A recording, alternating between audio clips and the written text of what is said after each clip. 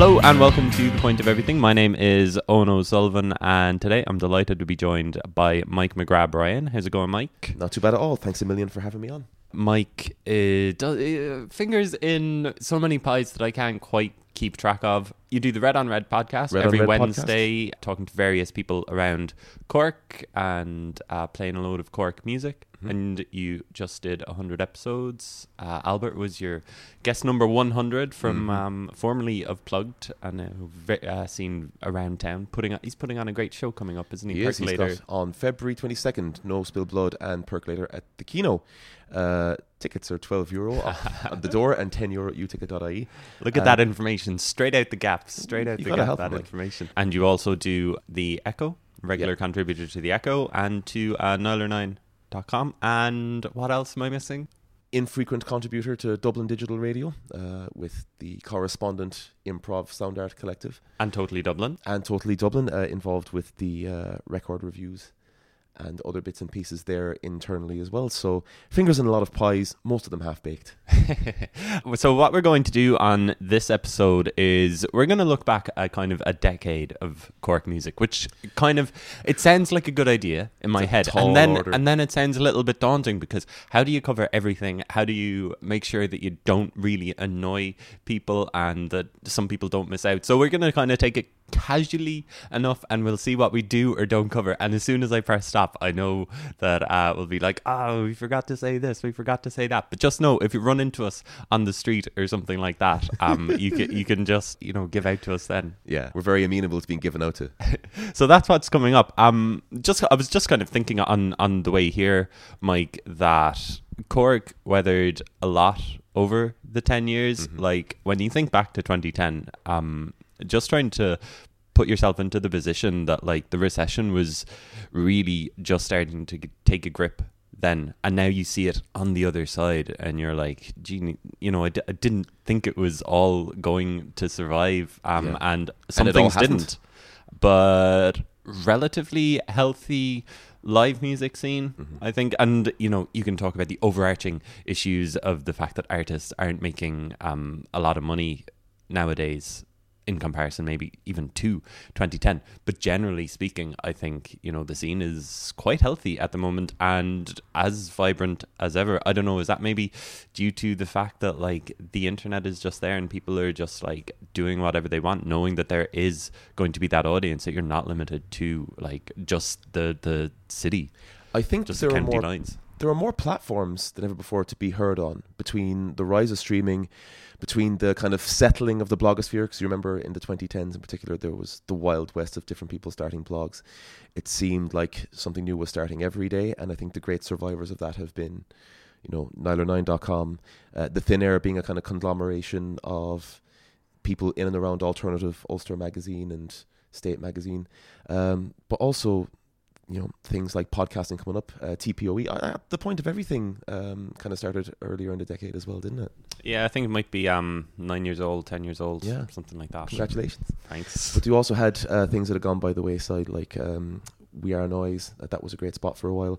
Drop D is all. I was responsible for running Drop D into the ground, and Insert Title had a very good run as well of about 6 or 7 issues, if I remember correctly. And I think, as I was talking about with our article on God Alone, the metal band in Niler9.com, I think we're very firmly now in the post-genre situation where we're at the first wave of young musicians that grew up having access to everything all the time.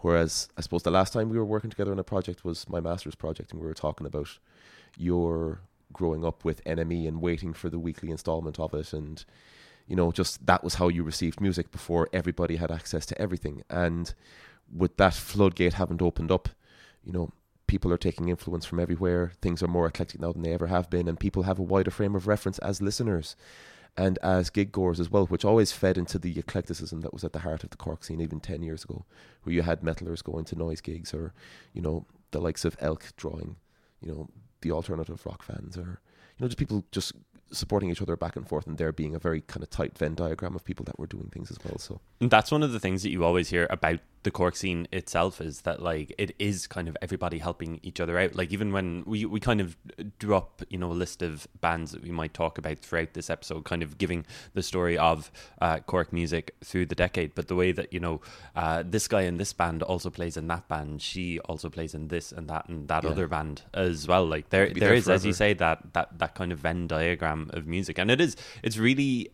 healthy to see, isn't it? Mm-hmm. I mean, we can talk about the very real concerns that not only the recession presented in 2010, because we did lose venues, we did lose spaces, but also on the tail end, the housing crisis is the most real threat to the continued sustainability of the Cork scene at present, because, you know, it's everywhere from seeing the rubble on Sullivan's Quay and Camden Quay, where we used to go to gigs and we used to run gigs, all the way up to Ghost King is Dead's new single, Palm Tree, just literally being about a young fella deciding, will he emigrate? You know, is this dissonance of what he wants to be versus the realities of things happening? I mean, that's a very real decision that some of us, all of us, at one stage or another in the 2010s, has had to make. And the fact that that choice is kind of being visited on people the second time in a decade can be a little bit gutting. But I think, you know, the best music down throughout history has always come from places of need and from places of urgency. And, you know, I think what we're seeing now is a reaction to what's happening in the greater circumstances around us, that, you know, the great promise of recovery hasn't necessarily materialized for everybody, so people are making the best of it with the tools and the ideas that they have. And how did you find kind of drawing up this list and kind of like going back and delving into the nostalgia, if that's what you want to call some of the bands who have been and gone? Because some like, I don't know about you, but I was thinking about some bands and I was like, it's almost blink and you miss it, kind of like looking back in terms of the 10 years, isn't it? Because you define, and you still define, a lot of bands by albums, I think, whereas, you know, some people are almost like one and done with a single, and, you know, they just want to get it out there, and then you have a great single under your belt, and then there might not be anything else. So it's kind of like trying to figure all that out. I found it was kind of like, geez, were they this year? Were they that year? Were they? What did they do? And what happened to them?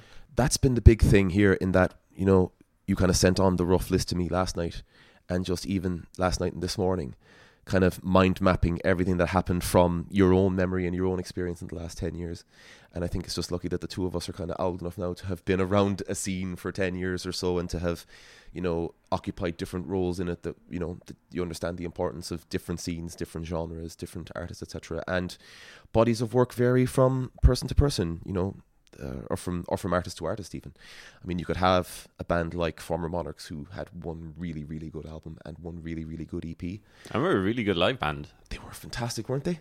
Yeah. And I mean, again, we could talk about individuals in different bands who then also went off to do their own festivals, went off to start booking gigs, started their own blogs and other, you know, platforms to be heard on as well. And Venn diagram not only extends then between, you know, groups of people and musical genres, etc., but also between media, you know, pursuing to it as well. So yeah, it was a difficult enough one in here, and I'm just about lucky enough to have like 2 A4 pages with just like nicely bulleted lists of talking points under various things suggested, as well as like a massive paragraph on 2010 and kind of how we got into Cork music just before that time.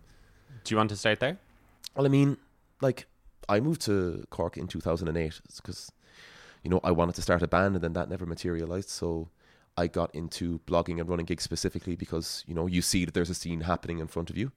You know, my first couple of visits into Plugged would have been 2006, 2007, where I would have seen stuff that would have been happening there. Like, was it 2008? I'll Eat Your Face's first demo was like photocopied CD cover in like a DVD case. That kind of more innocent times. More innocent times. But like just walking into it and seeing that there was such eclectic stuff happening, and people were genuinely putting their heart and soul into music, that if you could do some small service by it, whether that's blogging or whether that's putting on a gig upstairs in like Fred's or in the Quad or what have you, you know, that you were giving into a scene that you took so much from yourself in terms of enjoyment and in terms of listening to tunes the whole time. So there is nothing better than just seeing like a local band just playing a really, really great show. Like I'm sure that one of your gigs of the decade, and maybe the first band that we'll talk about, is Altered Hours live at St. Luke's. The gig of the decade. At the Jazz Weekend in 2017. 2017 it was. Yeah, I actually missed it. I saw them in 2019 in St. Luke's, but like so many people for weeks, months after that 2017 Jazz Weekend show were just like, they couldn't get the words out. I can't get the words out of what they were trying to say for Altered Hours, because Altered Hours are a band who have been going for the full decade, and they released one really great album in the middle of it, a couple of songs and a couple of amazing live shows throughout as well. And so I made this music magazine in 2013 with some friends called We Play Here, and the idea was kind of trying to cover some of the Cork scene, and Altered Hours were like the main band that I wanted to get featured because they felt like such a special band. And here we are, like years and years later, and they still feel like such a special band, don't they?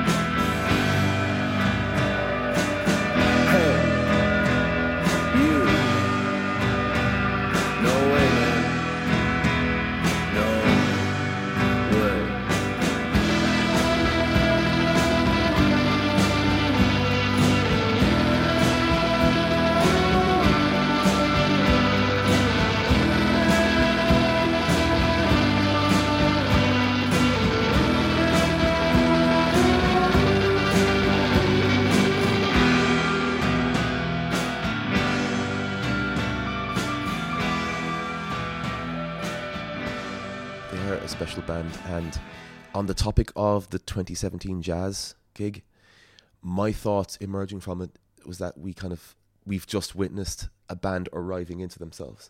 And I know that that's like very hyperbolic, and I know that that's very kind of high praise, but you know, the joy of the Altered Hours has always been, to me, you know, you're seeing 5 people up on stage, and not only do they really vibe off each other musically, but they vibe off each other personally. Like, they're really, really good friends that have been in the trenches together for 10 years. So when you can look at the Altered Hours, you can look at one person in the Altered Hours and be mesmerised with what they're doing.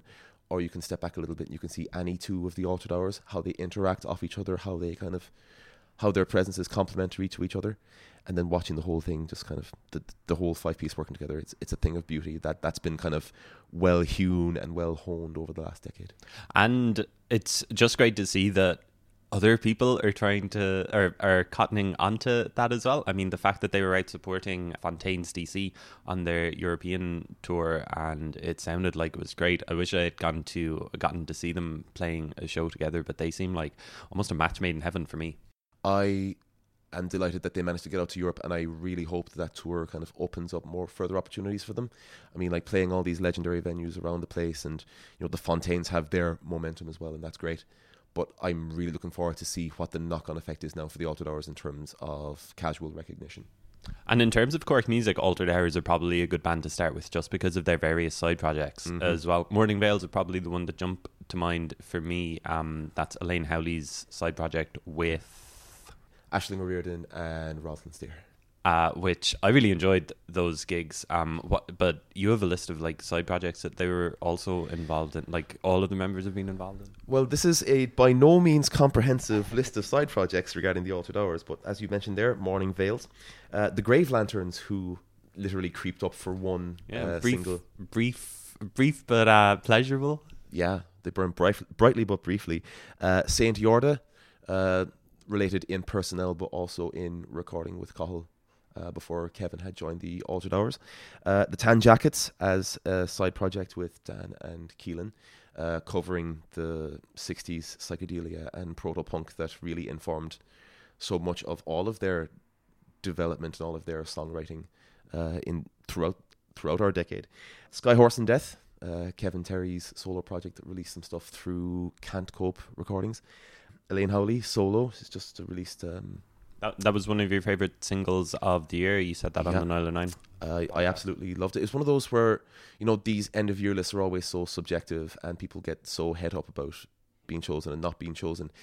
And to me, I just went in strictly to that list. Like, this, what have I gone back to over the course of the year? And Song for Mary Black was one of those. And, she's just had a second one now, Ruin, go out through the Unseen mixtape that was released off the back of the Unseen Bazaars happening down in Limerick as well. Yeah, I mean, like, the roots of that band go so deep and everything about it is so inured to the development of music in Cork City over the past 10 years. I mean, Senior Infants, that was another one we could get into as well. Yeah, and just the way that, say, Kevin Terry there, you mentioned Saint Yorda, who were this kind of fun, kind of rickety pop trio. They released a great single called Disco. It was, yeah. It was so good, and their designs were all really, really good as well. I thought that they were so much fun, and I really enjoyed them. And they're kind of what I was talking about earlier. They shone very briefly, but for those couple of months or that year or two that they were a going concern, it was great seeing them live.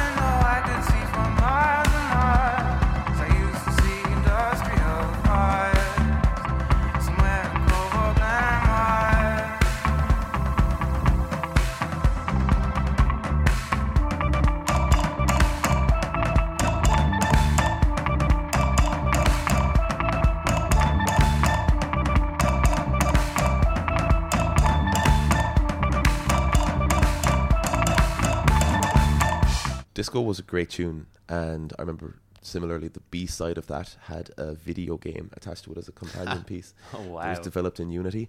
But the EP that they did prior to that, Some Songs We Recorded with Cathal, is just this lovely, again, rickety is a lovely term for it.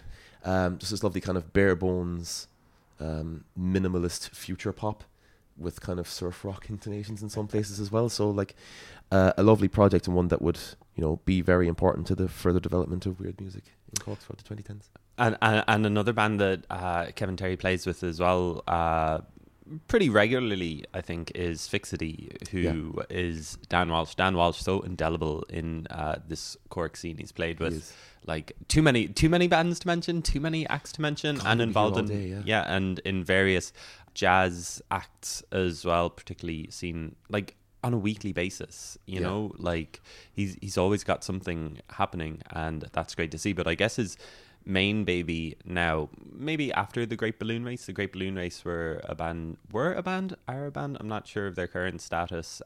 They released a couple of albums, two really, really good albums that are kind of like Grizzly Bear, I would say, would be the main influence there. But Fixity kind of took hold. It's this improv project that he does with a couple of musicians from Sweden and various others as well, such as Kevin Terry, such as like another couple of artists. It could be anyone.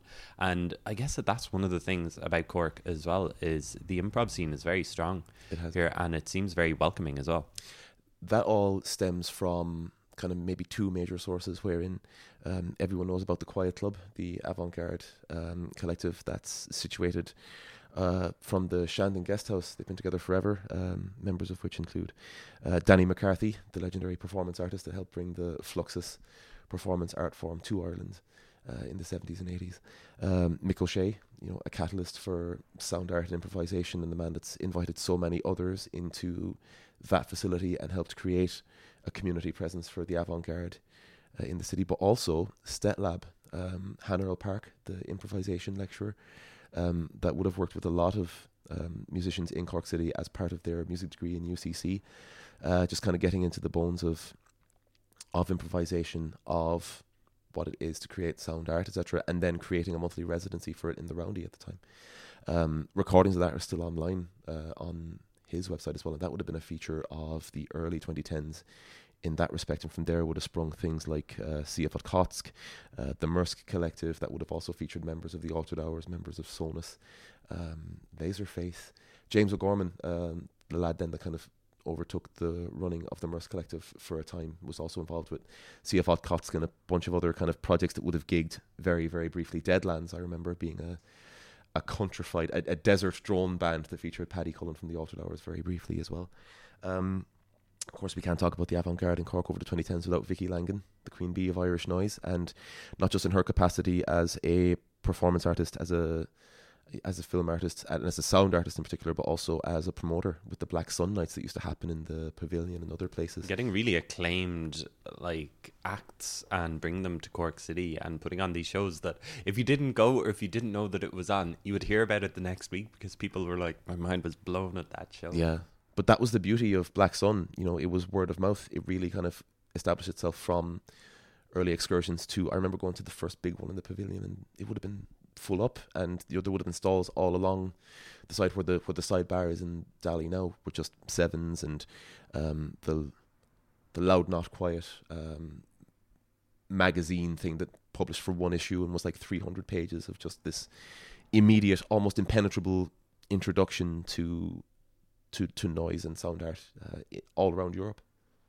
The experimental stuff and some of the venues that you mentioned there, do you think that there is still there's definitely an audience for it? Are there still the venues? Plugged is the main one that jumps out for me. That used to be in Driscoll Art Centre, and Plugged and Gulped, RIP for one of them, but Plugged is still ongoing upstairs in the Roundy, and it's still putting on these really acclaimed shows. I was talking to Declan Sinnott recently, and he was just talking about a show that he put on before Christmas on a Monday night, and he was saying, like, I wasn't too sure about it, but that it was absolutely mind-blowingly good. And it's just, you've got to have these outlets and these small spaces that are going to not take a chance but just support you and offer the space. And I just wonder, are there other places at the moment, or would that be one concern that you'd have, that these small spaces are the ones that you're going to lose, like these places for like 50 people, these like big living rooms almost? I would be afraid of that for reasons that we've seen around the UK, and now we're starting to see in Dublin as well, and that is, the property boom has been a real factor into things going up all around existing venues that have been there forever. Hotels, office blocks, etc. No thought is given to soundproofing, and then when it comes time that a venue has been in your neighbourhood for 20, 30, 40 years, etc., starts making noise and starts putting out your people, the applications go around, the complaints start getting made, etc., and slowly but surely the venue turns itself down and eventually kind of disappears. I would hope that's not the case going forward with the small rooms that we have left, because the recession at the beginning of the decade cruelly took away a lot of places that we all loved. And I mean, I know now that the Quad is beginning to become over-romanticized when we talk about it in terms of social media, but we loved that place all of us did. So a couple of great acts there, and they put on some really acclaimed bands really as well. did. I remember seeing Crystal, I think it was Crystal Fighters in there, but it was a Crystal something band. And not Crystal Castles, who just played 20 minutes in Cypress Avenue and blew it off. And the ping pong as well with Albert, who we mentioned earlier, maybe in the previous decade. I guess one of the acts who are maybe associated with that venue are KVX as well, who were right at the start of the decade, weren't they? I think they ended in 2011. Was it 2011? It was 2011, yeah, because they had their last gig at the Pavilion. Yeah, they DJ'd every second week in addition to gigging regularly at the Quad as well. They had a night there called Single Female Lawyer, and they had that every second week with Seb and Minnie. I can't remember the name of their night that was happening there, though. Yeah, like I know that Pillow Queens have cited KVX as an influence, so you just never know where they're going to come from. And like even though it's so long ago, you know, in one sense, it's you leave an impression, and that's the best thing. And you don't know where it's being picked up. Yeah. Because that's been, again, the big thing of this decade has been the internet. People can go looking for things that are similar to them or what they want to accomplish and end up finding an entirely new influence on themselves. And where do you want to go from now? We talked about Fixity a little bit there.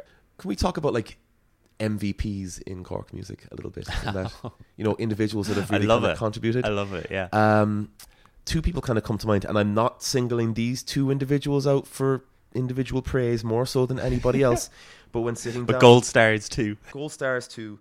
I suppose when we look at two individuals that kind of emerged from the early 2000s broad alternative thing that was happening in Cork, can we get a boola bus for Rory Dale, who for the entire decade, has been everywhere from Agitate the Gravel and Dead School all the way up to today with Soft Focus and playing with Elaine Malone and all of this. And through Elastic Sleep in the middle as well, who are another really good band. They came out with an absolutely unbelievable debut single.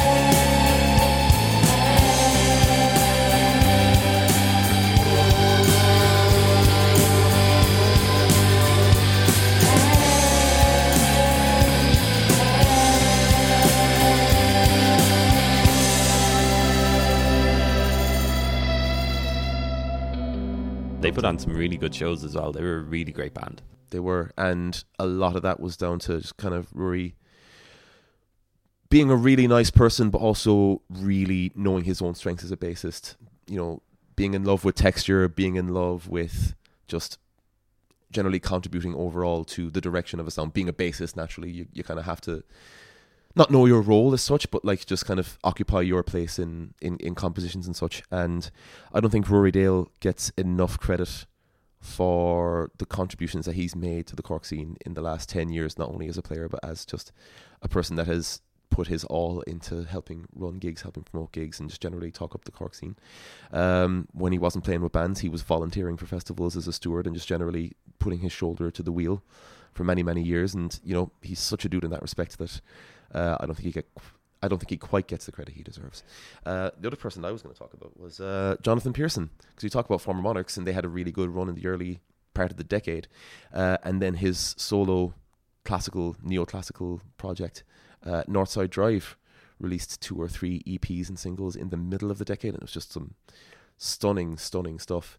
My frame of reference isn't the greatest regarding contemporary classical music. I kind of took it on its own merits as Johnny from We Were Kings, and it was some mind-blowing stuff that kind of led to a greater appreciation on my end of contemporary composition. And then as he progressed, he got into management more. He manages Ye Vagabonds, and he's doing a fantastic job with the Islander Presents stuff that he does, the co-production documentaries that he does with Miles O'Reilly. This Ain't No Disco have been a tremendous showcase of folk and traditional music in Cork City and beyond. And the work that he's done, first of all, with the Forte Festival, where he put his effort into the first festival in the city, not the first festival in the city, but a festival of contemporary classical music that spanned a bunch of different venues, and that in turn led to Quiet Lights Festival that we're now seeing, which kind of takes in the broader scope of trad nua, folk, singer-songwriter stuff, avant-garde, experimental, and contemporary composition as well. So 2 kind of MVPs that I would point out in terms of the overall development of the scene that kind of goes beyond genres and Venn diagrams. Yeah, and just from my part, I think Aisling and Keelan as well, everybody just knows them by their first name. I think Bonnie and Cher, Aisling and Keelan. I'm looking at the list here of stuff, and they have their own entire subsection of accomplishments they've been involved with as acts well. That they've been involved with, things that they have done, etc. Well, let's list it, because let's list it. Yeah, just go for it. Okay, so being part of the general team for the pavilion at the start of the decade, co-founding the Southern Hospitality Board and putting on gigs at the Triskel with the help of Jimmy Horgan, etc. after the pavilion shuttered, being prolific DJs around the city under their own names, including the silent discos happening every year as part of the Collins Live Music Festival, the silent disco there. Southern Club, they ran a couple of weekenders and gigs and a trip away to West Cork, I think, under the Southern Club name as well. I remember going to the Southern Club Weekender and losing my rag at seeing Rusangano for the first time. We can't talk about the 2 of them without talking about Quarter Block. Coming up 6th to the 8th of February. This is it. For more information, check out quarterblockparty.com. The first Quarter Block Party is one of my favourite memories of this decade. When was that? 2014? Yeah, because they were running a couple of quarters, as in like every quarter there was an event. There was the Quarter Collective, which took in so many people that we kind of discussed already. Different people from these bands were kind of using Quarter as a testing base, so to speak, for new music, for discussions, for performative conversation, for visual installations, etc. Quarter was stationed where Bunker Vinyl is now for a period as well, before moving over to the Triskel for a quarterly organisation. But you were going to talk about your first Quarter Block Party. Like the first Quarter Block Party was like, I was writing it up for the Thin Air at the time, so I kind of had to be every place. In fact, Breed was taking the photography for it, Breed O'Donovan. And I just remember just being overwhelmed by, seeing North Main Street, the bottom of Shandon, and South Main Street, just that historic spine, as we're calling it now, just kind of overwhelmed with a sense of community and with a sense of creativity, being on the street, being able to walk up and down and seeing something different happening in each nook and cranny. It was magic. And it's that magic that, to me, exemplifies and typifies not only Quarter Block Party as a going concern and as a rallying point for people that want to do new things in the city and kind of really show, the country and the world what Cork City can do and what its constituent parts can do, but as a real kind of rallying point that people can see, in their backyards. Look, there's so many different things happening. There's so many things that I can do with my creativity. There's so many different things that I can take on, and it's a reminder of the potency and the power of the DIY ethic and the DIY at most, I suppose. And Aisling and Keelan as well are involved in various other projects like the Good Room Promoters, Live at St. Luke's, the Kino, newly reopened Kino. The Kino had quite a tumultuous decade as well, didn't it? Really, really had. Closing, reopening, different managements, different philosophies, different media. Great curtain now, though. Probably the best curtain in the city, I'm going to say, at the back of that stage. God, yeah.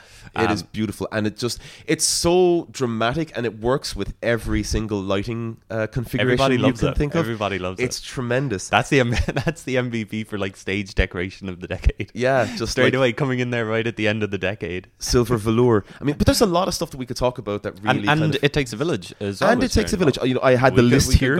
We could go on. Just some other bits and pieces to kind of mention on that list, because I was going to get into Good Room Kino. It takes a village. St. Keelan, actually, or Keelan Sherlock solo, Shaker Him. Keelan's done a lot.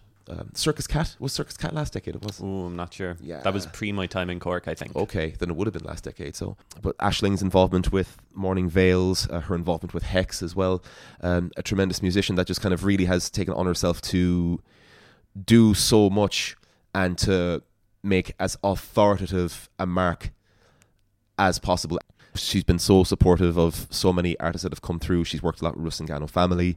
You know, the amount of artists that she has booked alongside Keelan that have gone on to make indelible marks in the Cork music scene as well has been tremendous as well. So when we talk about MVPs, I mean, we could point out so many MVPs as well. Like it's tremendous, and it's really a good reflection of, I suppose, the effort that they've put into something that at times can feel hopeless. You know, attempting to kind of run shows and trying to make people care, and then you see at the end of it that, you know, the wider footprint is there, the wider Venn diagram has been established.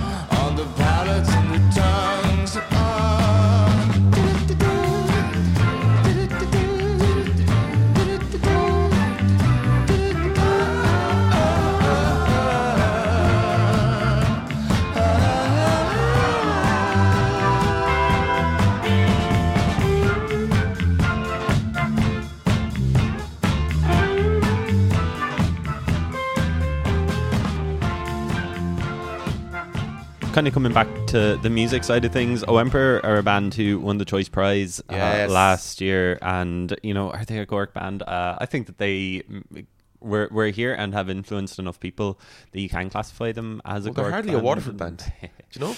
And well, now like they're kind of spread all over the place. So it was nice to have them around for a while, and I guess really leaving an impression on Altered Hours, with whom they shared a studio space too. And I think everybody in Cork was just like, you know, fair play to them for winning the Choice Prize. You know, didn't think it would happen, and delighted that they deservedly won it. I was on the judging panel for that, so I can't. Oh, of course. You can divulge everything. I was talking to someone else who was on that judging panel as well recently, Dean Van Nguyen, and he didn't divulge too much, but you can spill the beans.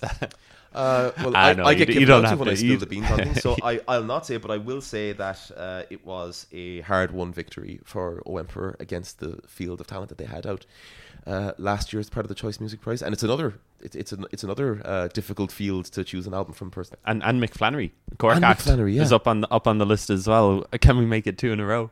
Can we make it 2 in a row? I bloody well hope so.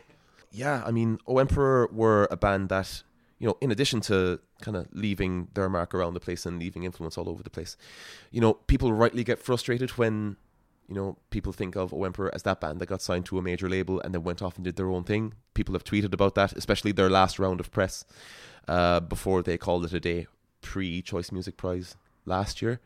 And they were right to be frustrated too, because, I mean, you look at the Lizard EP, you look at You look at Jason, what a piece of work, and a piece of work that was stitched together from other ideas as well. This kind of Frankenstein's monster of grooves and psychedelia, and it's just an amazing piece of work and an amazing band that have, more so than anything else, bridged gaps between people's perceptions of what can be done regarding genres, regarding improvisation, semi-improv, and consummate musicians, consummate songwriters and creators, and ultimately, as we're seeing now with other projects that they have as well, consummate creators. And coming back to that experimental bent as well, the Bonk are a side project or a spin-off, I guess, of Owemper, who are doing really good things. Come into their own now, really. And another couple of acts there that I think that we can go back a little bit. Young Wonder, a band who shouldn't be forgotten about. No, they shouldn't. Because they and Feel Good Lost, and Brendan Canty, as well as another MVP that we could mention, who's made loads of videos, probably most successfully. By far the most successful videographer of the last decade. Hosier, Take Me to Church. Yeah. Emmet O'Reevig still gets friend requests from people off the back of that video. That's what I've heard. But yeah, Young Wonder, and he kind of helped cultivate Young Wonder, who was a two-piece. It was Ian Ring and Rachel was the vocalist, and they were really, really good. And it took them a while to find their feet, but then I really liked their ambition and their... I guess maybe driven by Brendan a little bit, the kind of the visual ideas that they had, and they made really stunning videos, and their artwork was really good, and their press photography was good. They kind of had the full package when other bands didn't really know what the package might look like. Or what the package even was, or how they go about sending it about,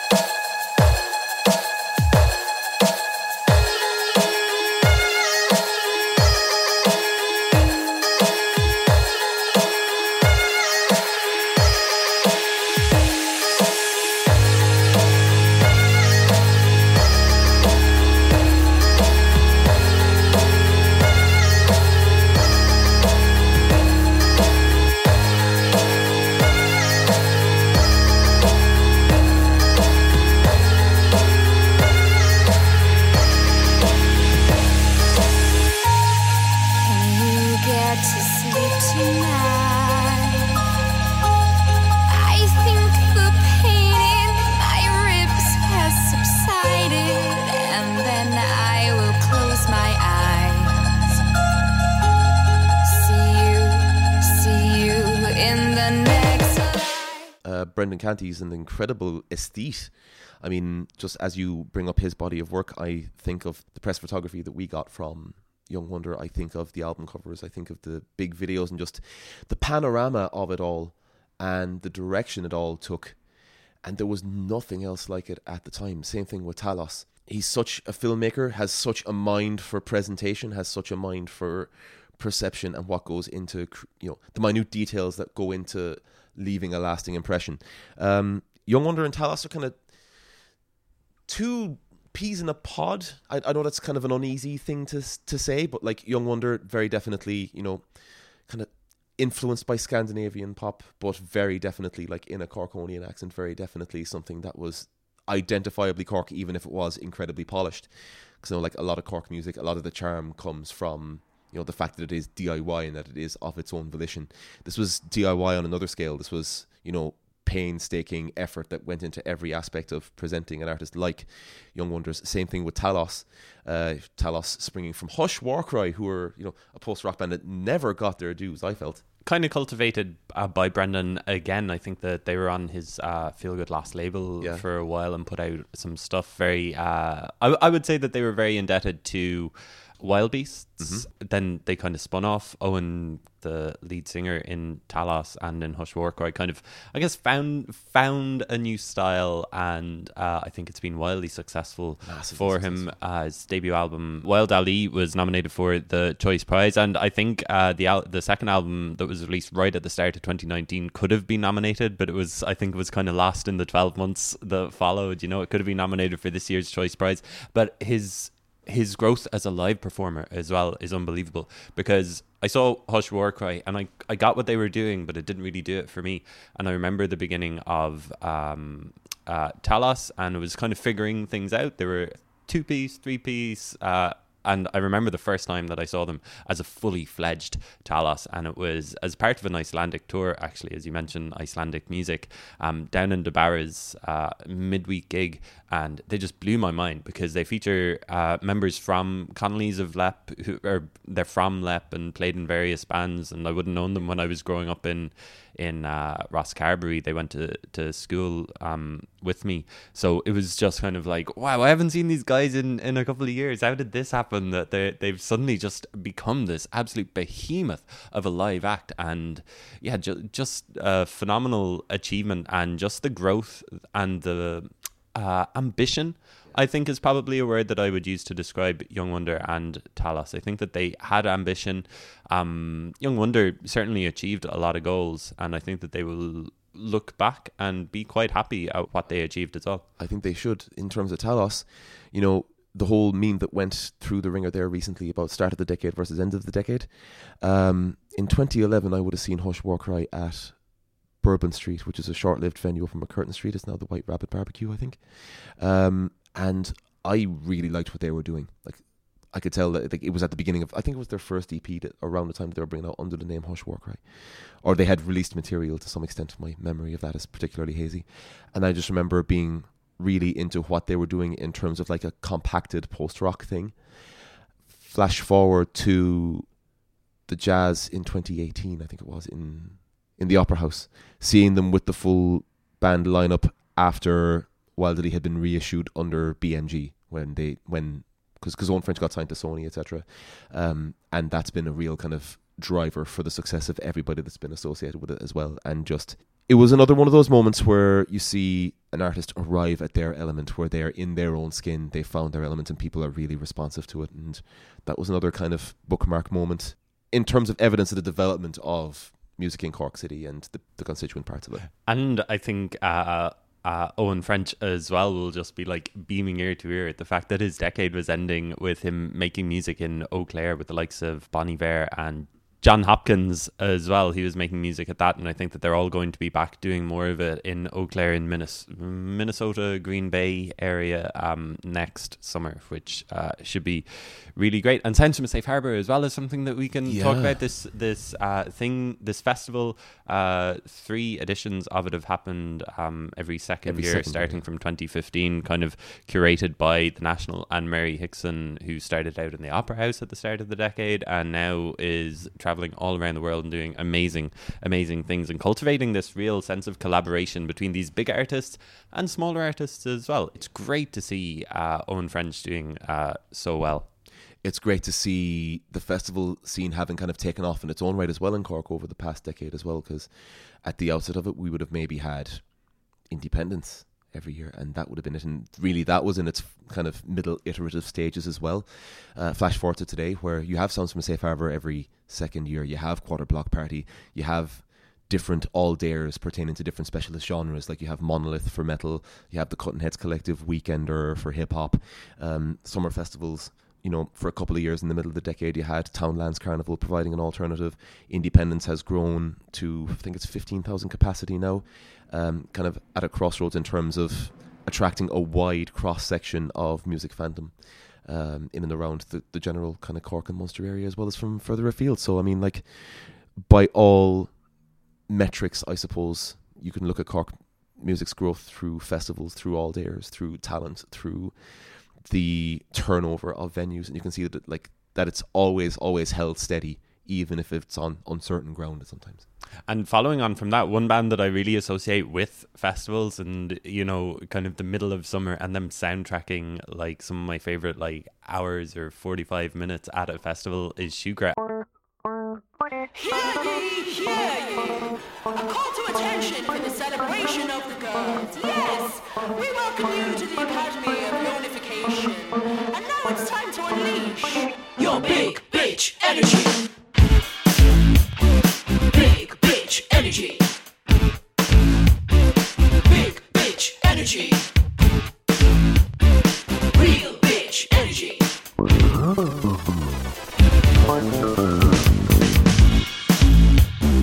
Big bitch is gonna have you shook. Y'all get in my game.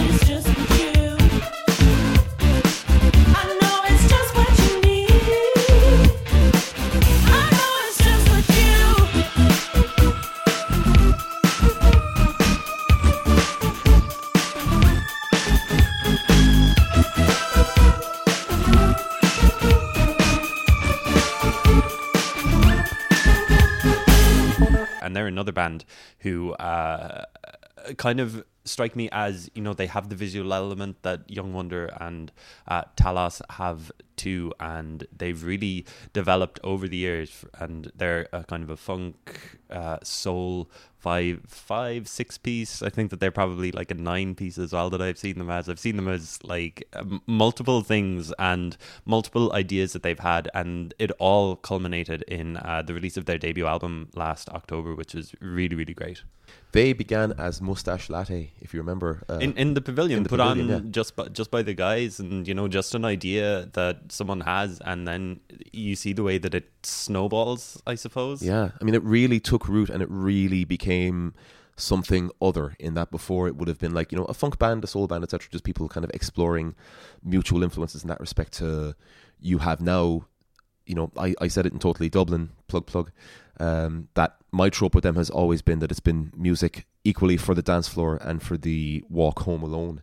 You know, they've drawn influences from all over the contemporary sphere, and they've created this really kind of futuristic, not even retro futuristic, because that would have been a trope that would have been kind of very easy for them to go by, but really kind of carving their own niche and their own sound out of all of these things that they have, where nothing is lost to accessibility, but nothing is lost to sophistication either. And in that respect, you know, that album of theirs also is really, really a good reflection on how they are live, where there's all these intricate things that you can kind of pick out by seeing them a couple of times, etc., and really get into. Like, I was at a party recently, and they played Big Bitch Energy by Shookrah, and oh man, it's just such a killer song. Like, it's just so much fun. And that album is it's got everything. It's got like the high points and, you know, the kind of the more somber points, but it's just a really, really great album. It doesn't sacrifice intellect for emotion either. I mean, like, Don't Want to Doubt You is the perfect statement of the new normal, you know, and just their ability to kind of grasp and hold on to issues while also keeping you engaged on the, you know, on the musical level as well, is something that I think is underappreciated regarding Shookrah in the first place. I mean, remember Woman, and the video for that being another bookmark point for music in Cork toward the latter part of the decade as well. Just the fact that Shookrah want to open up conversations as well as opening up dance floors, I think is the highest praise that you can sing of them. Yeah, and just speaking of how I think of them as such a great live band, one of the bands that ended this decade was Fred, who had been a going concern for a long time, and I got to see their final show in 2013 in the Pav. I think they did a couple of shows, like, which followed a couple of years of them playing the Opera House and just being a really, really fun band, and at festivals as well. I don't know if they ever quite got the dues that they deserve, but they've got some killer songs in there, and I remember that final show at the Pavilion. It was just so much fun. I think that there was a lot of crowd surfing at the end. I think that there was a lot of tears at the end as well, but then Joe from the band has gone on to work down in Levis's in Ballydehob and really build that up from scratch, and people love him as much. Like, he's just such a great guy who you can, like, oh, Joe, is it? I think I've seen you around, and then you just end up having like an hour-long conversation with him because he's just the nicest guy, and people love going to Ballydehob now. And that's, I guess, one of the things as well about the past, maybe the second half of the decade, is that there are these other, like, there's almost a live circuit of Cork that you can do, and you can be traveling around the place the Wild Atlantic Way if you want, you know, and get down to Debarra, like from West Cork ways anyway, Debarra's, Connolly's, Alep, and then continue out another half hour to Levis's at Ballydehob.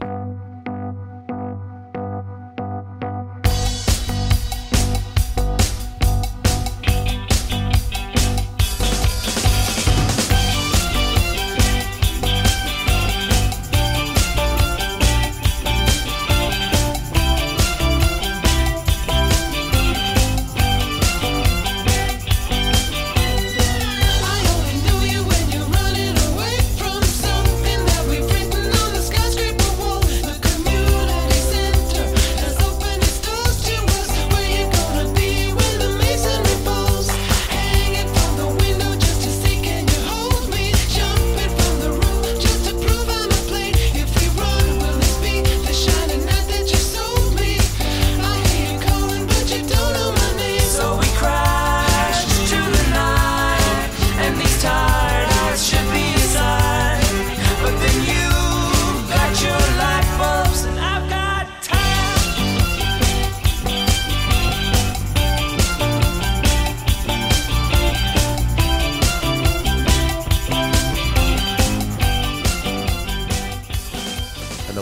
then you've got the Sea Church after opening up in Ballycotton. Yeah, their Hassie first from shows are Collins. starting at the end of February, aren't they? Lisa They are, Hannigan yeah. is launching it, and Mick Flannery is playing, and I think that they've They've just announced announced the Franklin Walters too. yeah. Yeah. You know, there's that circuit as well, but also like the arts festivals that have been happening in smaller towns in North Cork, West Cork as well. Mallow Arts Festival, Skibbereen Arts Festival, the East Cork Chamber Music Festival.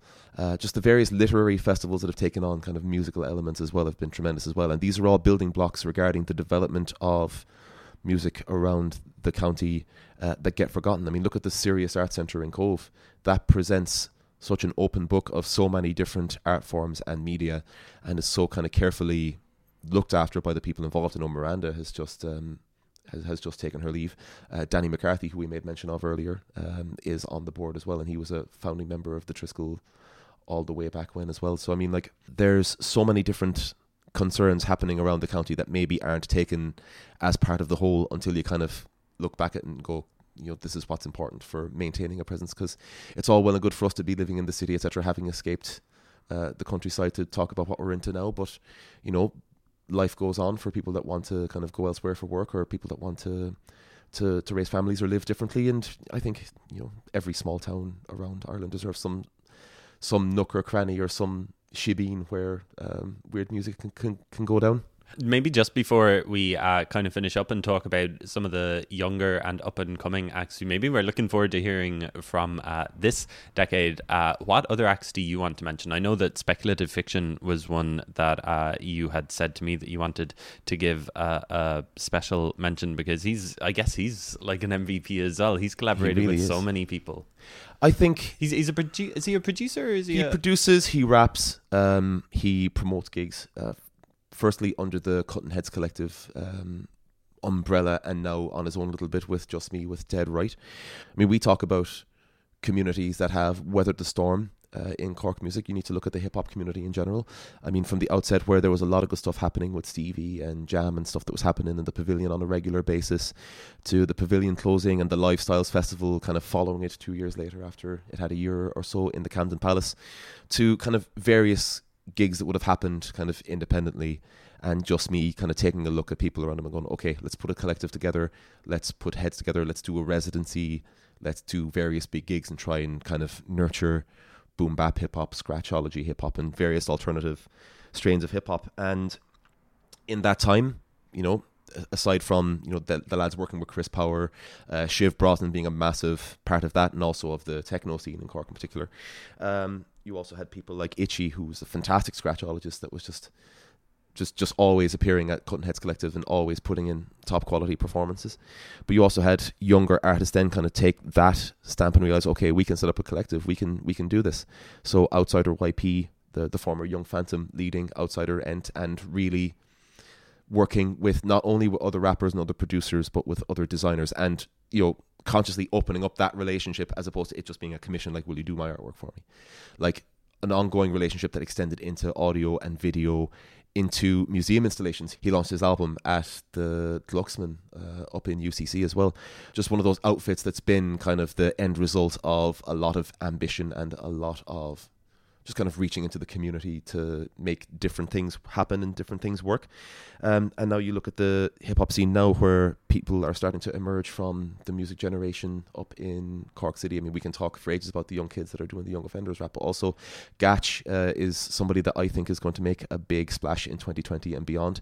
A very verbose, very distinctly accented rapper that is going to offer something different to Cork music, I believe, in particular with his work with Speculative Fiction as a producer as well. And that's a dude that's kind of sharpening up his production chops as well. But you also have like different kind of odd things that have come from Cork music, or from Cork hip hop in the 2010s. I mean, there's always been a sense of humor to Cork music. You know, you look at the Sultans of Ping, or similar to that. And I think that sense of humor has kind of reflected itself a little bit further in hip-hop, and to a lesser extent, I wanted to talk about I'll Eat Your Face a little bit regarding the earlier bit of the decade as well, but it appears that we're running out of time. So, but like in terms of hip-hop, you know, not only being a voice for, you know, self-expression, and not only being a voice for community, but also for comedy. You look at Crackboy Mental and Slickest of the Rickest, for two lads that have utilised different strains of comedy, whether it's kind of Crackboy's more eclectic stuff, or Slickest of the Rickest going straight for kind of accent comedy and referential humor in that respect. It speaks to the diversity of sounds. It speaks to the different uses for the hip-hop sound that different artists will have, and I think that's a little bit of an untold story. Or even like Run the Jukes, which is like this really obscure side project of Mickey B-Side from the Cutting Heads Collective and Jimmy Penguin from Galway, the Community Scratch Games. A fantastic EP that I think doesn't get enough love. The Cralbum, I think it's called. And it's just all this weird kind of juxtaposition of angular electronics and bassy music and weird samples, and it's just like I could gush forever about Cork hip hop in particular, but yeah, we could be here for ages. Yeah, that's great. Yeah, and it's great to see Stevie G doing so much work with them as 18 well. 18 years the week of recording with Red FM. And I saw he's putting on a show, Good Music. I think it's this Friday coming in Cypress Avenue, and he's got Adejoki, who's going to be playing as well, who's a really cool up-and-coming act as well from Cork. I don't know, is she from the Music Generation or something? But it's great to see just Stevie G just taking a punt on young people. All the time, yeah, forever. I mean, from Ian Ring down to today, that's all been Stevie. I think they're making music together as well, aren't they? As they Boku? are, yeah. So hopefully more of that to come as well. But I guess next generation, it looks like it's pretty okay, doesn't it? The kids are all right. The kids are all right. We're getting to that age now, Owen. We can talk about them as kids. In my day, in the second and final issue of We Play Here that we did an interview with the Careers, who were this kind of like Strokes influenced guitar heavy full of 18-year-olds. I think that they were still in their leaving cert at the time of doing the interview, and they put out a couple of songs, but I think that they kind of ran out of steam maybe a little bit. But from that they spawned Damsel, which is Luke O'Neill, which is a really, he's just got such a cool voice. I really like his kind of languid voice, and that Strokes influence is underpinning everything too. And Yenkee as well have kind of come out of that too. I think that they haven't released like a less than 9 out of 10 song. I just think all of the singles that they've put out to date are so good, and their live show is brilliant as well. And it sounds like they're getting good word of mouth away from Cork too, which is always the hard thing. I saw them just before Christmas, and they've just got some really killer songs to come to. So I'm hoping to hear a lot more in this year and the next couple of years from Yenkee, who are just like a fun kind of pop rock band, I suppose. Yeah.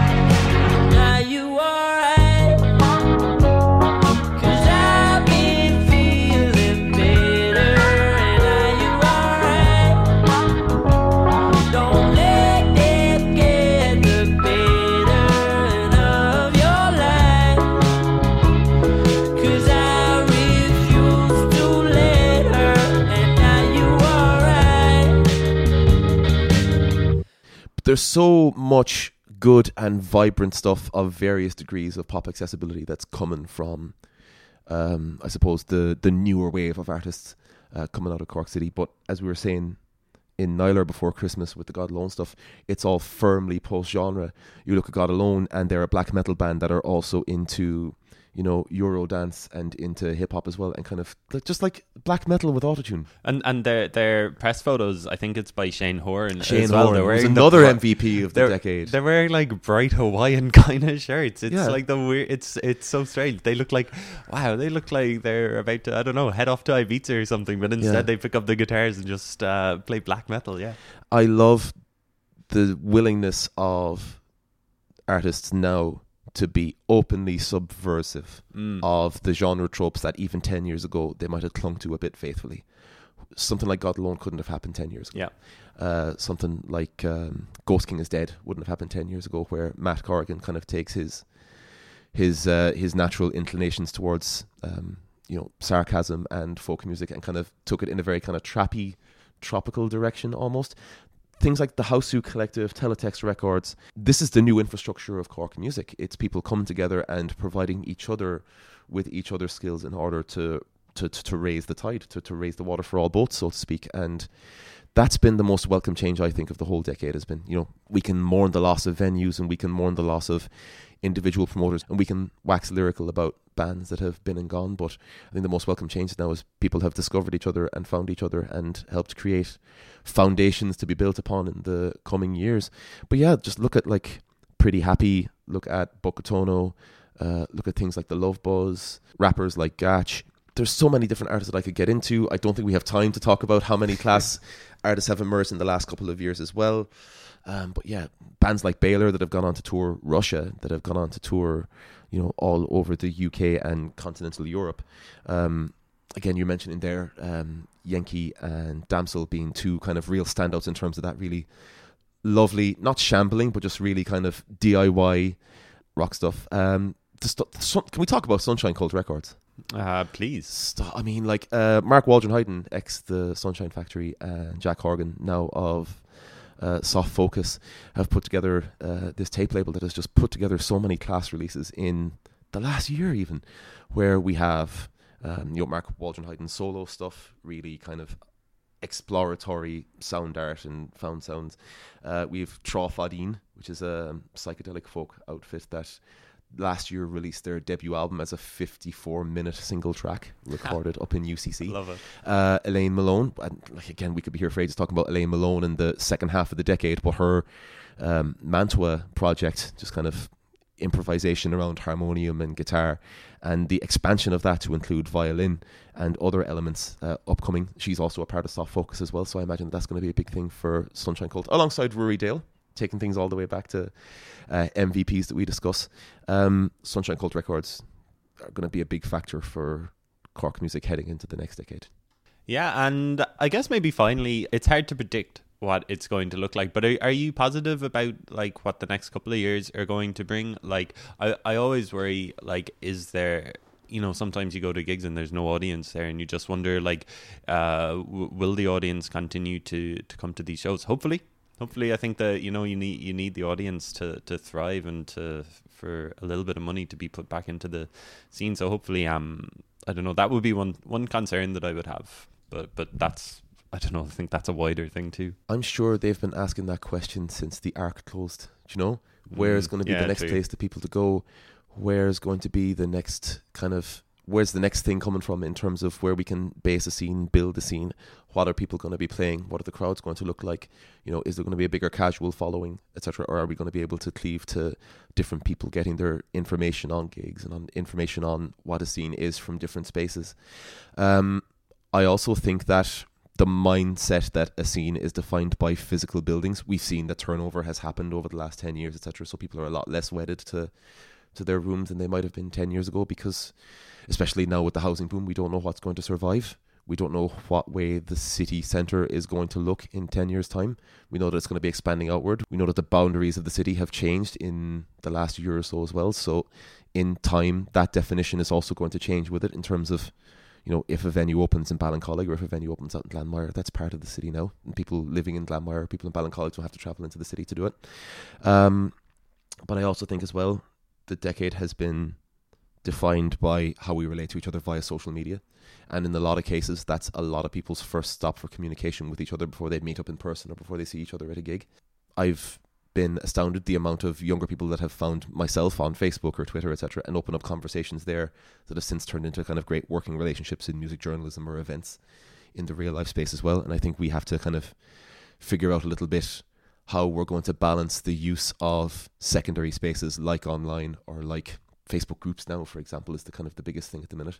Everything from humorous posting to, you know, the various gig spamming groups that have existed. So I'm excited to see how the language of adapting to various spaces that we have all adopted in our daily lives, you know, we're different in person than we are on Facebook and again on Twitter and again on Instagram, etc., how that transpires to the various facets and the various degrees of engagement that a scene becomes is going to be interesting to me, I think. Do you ever see yourself deleting your Facebook page? I've like wrestled with it before, and I'm just like, you know, just doing this, just doing the point of everything, and just doing, you know, kind of you know, events and planning and stuff like that. It's just, you kind of need Facebook to kind of know what's happening at the weekend. It's just like this necessary evil still, isn't it? Well, look at it. I put together the gig guide for Niall, and I have 30 venues and 30 different promoters bookmarked in my browser, and they all go back to their Facebook event tabs. Yeah. In terms of rolling information, there's no longer a magazine that you can get every week that's an omnibus of the press releases that reaches them every week, you know. So I think we are kind of welded to different platforms reaching us via different media. And this is a conversation I've had because, you know, just kind of looking back in the last 10 years personally, you know, I've occupied a lot of different roles and a lot of different jobs outside of music as well. And a lot of it comes down to now, how many spaces can I exist in while still having my mind, you know? And as far as Facebook, I kind of look at it like, okay, I'm loath to let go of it because it's also attached to Messenger and all of this. And again, organizing podcasts, organizing articles, talking to different people. And just going to the about page of a band and just saying like the members, because, you know, it's just something like that where it's like, I need to be on Facebook for that. Yeah, if you're writing an article, etc., and you need to fill in surnames from a flippant mention of a first name as well, like even down to that detail for a music journalist can be so important. But I think what we're going to see is people either giving up Facebook or, you know, abandoning Facebook in the next couple of years entirely because of the effect that it's had on people's lives in the wider world. But for now, I'm kind of looking at sitting down for just a day and just kind of curating my Facebook newsfeed to just be music and or memes. Yeah. Because news we can get... And that's the meme police coming for me now as a result of that. Because we can get our news from elsewhere, I think the news conversation needs to be directed away from social media because of disinformation. You and I could talk about this forever on a separate podcast.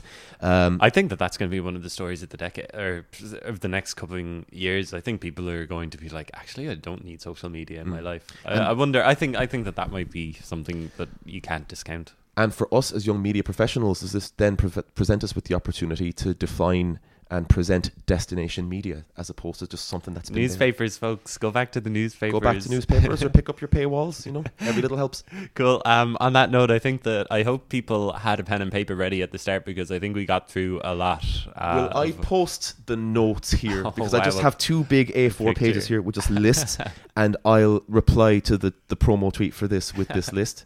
Because I think we're going to have to. That's great. That's a great idea. Thanks a lot for doing this, Mike, and best of luck. I'm sure that you've got a busy weekend, busy week, busy year ahead. There's a lot going on, some of which I'm not at liberty to talk about. But yeah, an exciting 2020 ahead for many different reasons, and I'm really looking forward to seeing how Cork music develops and for us to have this conversation again in another 10 years. Yeah. When the point of everything is kind of beamed directly into people's brains via bone conduction. Yeah, when I'm in my 40s, oh my God. Yeah, I know, right?